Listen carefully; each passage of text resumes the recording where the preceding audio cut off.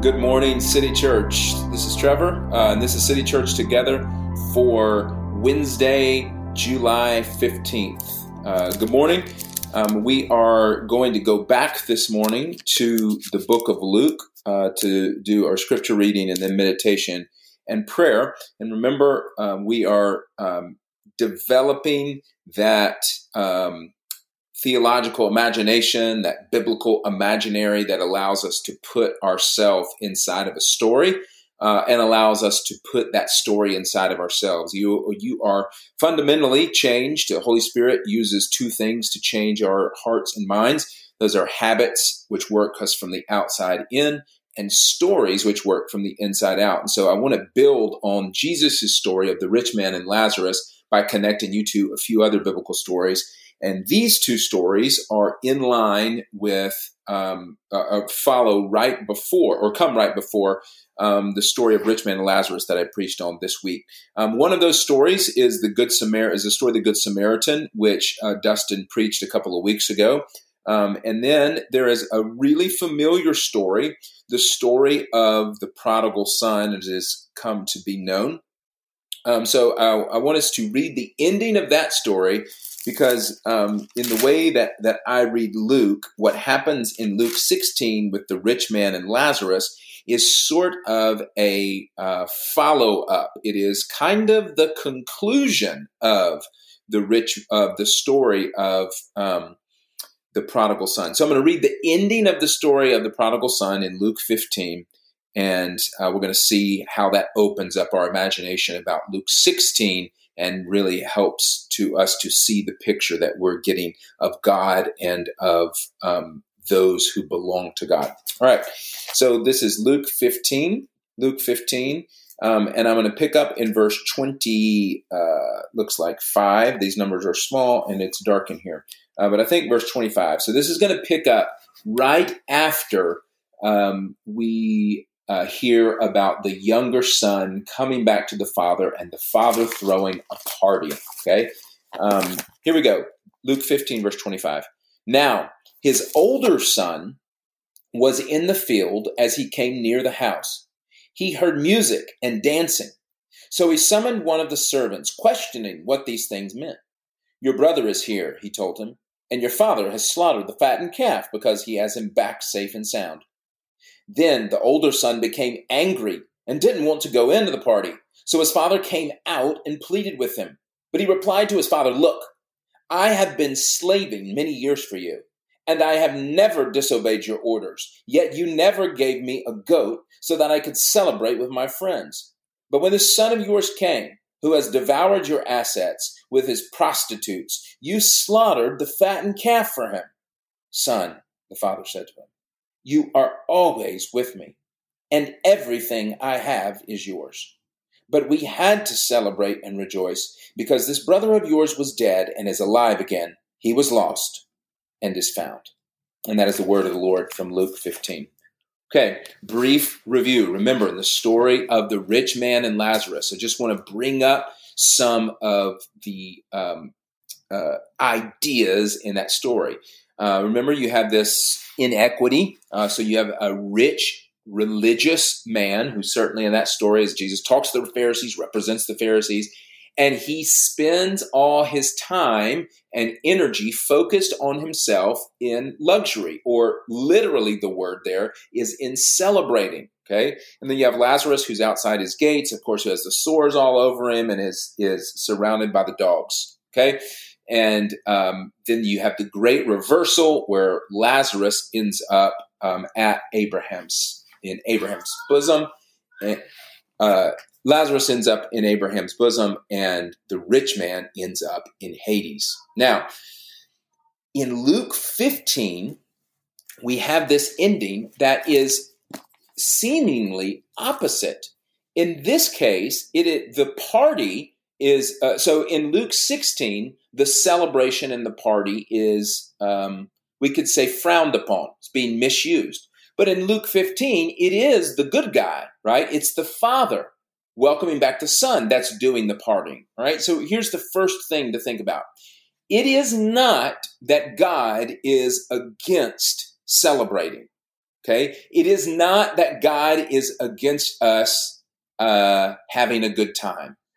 It's not that God is against laughter. It's not that God is against happiness. It's not that God is against enjoying ourselves. Because in this, we have the very opposite. It is the Father who is throwing a party and everyone is celebrating. And it is the representative of the Pharisees, the older son here, who is the hard worker, has always done the right thing, who is outside of the party. So we can't look at the parable of the rich man and Lazarus and say, well, God just doesn't want us ever to enjoy ourselves. He wants us to eat rice and beans and suffer with those who suffer until he comes back. No. Remember, we're talking about justice. We're talking about reconciliation. We're talking about repentance and one coming back to, remember the whole point, the way this whole thing ends up, the world, the universe ends up is us with God and God with us. And so that's what reconciliation and justice are about. Not just us, but justice. Okay? Justice is the opposite of justice, us together. All right. So in this story, you have this son who is doing the opposite of what the rich man. The rich man is enjoying the party while he excludes the unclean. This one, it is the unclean who are welcomed into the party, which is the way that Luke 16 ends up, isn't it? It is the rich man who ends up in the unclean place and the unclean who ends up in the party. Same thing here. The unclean ends up in the party while the rich man, and remember I told you that it is our ongoing choice that keeps us locked out of the Father's presence. It is our ongoing choice that puts us in this torment, this Hades, this hell. Okay. And so we see here, the father goes out to plead with the son, and the older son is not, please let me in. I want to come into the father. I want to come into the party. And the father says, no, you've been a bad boy. You'll never get in here. No, the father is pleading for the older son to come in, but the older son can't do it because the older son, listen to this, wants a party without his father. Isn't that what the younger son wanted in this parable too? A party without his father. And his father wept over it, and his father longed for his son to come home, the same way he does with his older brother. We want a party without our father. We don't want justice. We want just us. Because the older son here asks, when are you going to throw a party for me and my friends? When are you going to let me have the run of the house? So the older son has the same heart that the younger son did when the younger son ran away. Give me what's mine. Give me what's mine. Give me what I deserve. The difference in the older son and the younger son is just the older son thinks that he has earned it. The younger son thinks it's his by inheritance. The older son thinks he has to work to earn it. But it's still a heart that says, away from me, Father, which is what we see in Luke 16 with the rich man and Lazarus. It is a heart that says, I do not need God's help. Remember, Lazarus is helped by God, so the rich man is not. Good Samaritan. We see this pattern again. It is the heart of the priest and the Levites that says, move away from the unclean, move away from that which might implicate me. And it is the dog or the pigs in Luke 15 that the younger son fills his stomach with the pods that the pigs were eating. And it is the dogs that lick that represent sort of the Gentiles in Luke 16. In Luke 10, now we have this Gentile, this Samaritan, this unclean one who actually exhibits the heart of justice, generosity, overflowing, evening out, using his own resources to help this person regardless of their uncleanliness. And it is he who has fellowship and not isolates. So what should we take from this? Well, we should take from this that we can go about avoiding God in any number of ways. We can go about avoiding God by partying and celebrating ourselves like we have with the rich man and Lazarus. We can also go about avoiding God by not partying and celebrating the reconciliation of others. How do we not celebrate the reconciliation of others? Well, jealousy. Perhaps that's what's happening here in Luke 15 is you look at someone else and You see that they are getting the grace and favor of God when you deem that they don't deserve it. You've worked harder than them. You've earned it. You've kept your nose clean. Why is this other person? I'll put it in terms of the way I can imagine it as a pastor. As a pastor, I think, let's say I see someone, who came to faith late in life and is a great preacher, and all of a sudden builds a big church and ministry, and God's using him in mighty ways, even though, he was a drug dealer 3 years ago.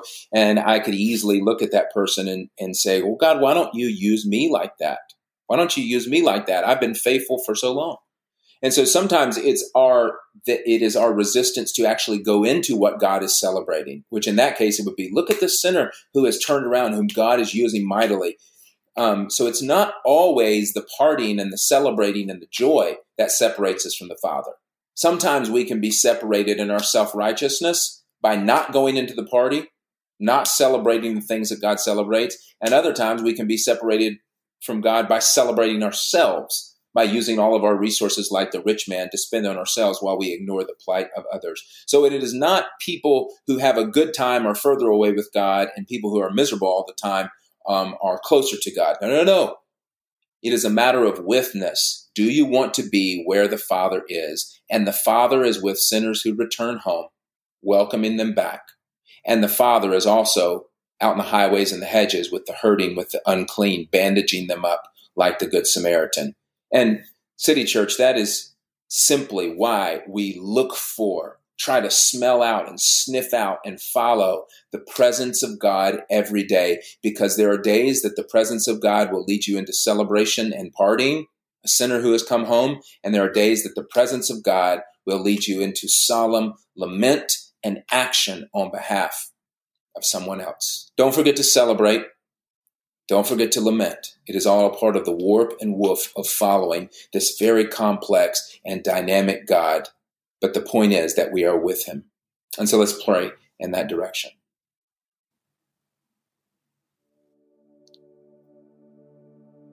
Heavenly Father, when we try to turn you, this dynamic 3-dimensional or 4-dimensional for that matter, God,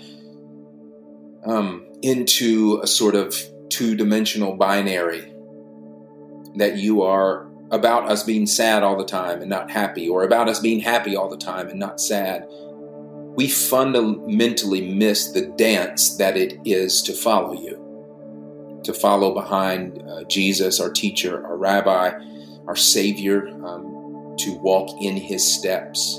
We miss that because we are only looking for a sort of facsimile of you, or a snapshot of you taken in time that's not dynamic, instead of watching where you go, running out to sinners who are returning home. At the same time, you run out of the home, out to the highways and hedges and those along the side of the road who need help. Father, let us follow you in both sorrow, lament, and action, and also in celebration. Let us weep with those who weep and rejoice with those who rejoice. Give us a heart that is sensitive to our neighbor, and that is ready without jealousy to celebrate the accomplishments of someone else as you work in them, and also to mourn with the losses of our friends and enemies. Father, give us a heart like yours. Show us the movements that you're making so we can step along with you. Guide us by your Holy Spirit. In the name of the Father, and the Son, and the Spirit. Amen. City Church, go and multiply the gospel.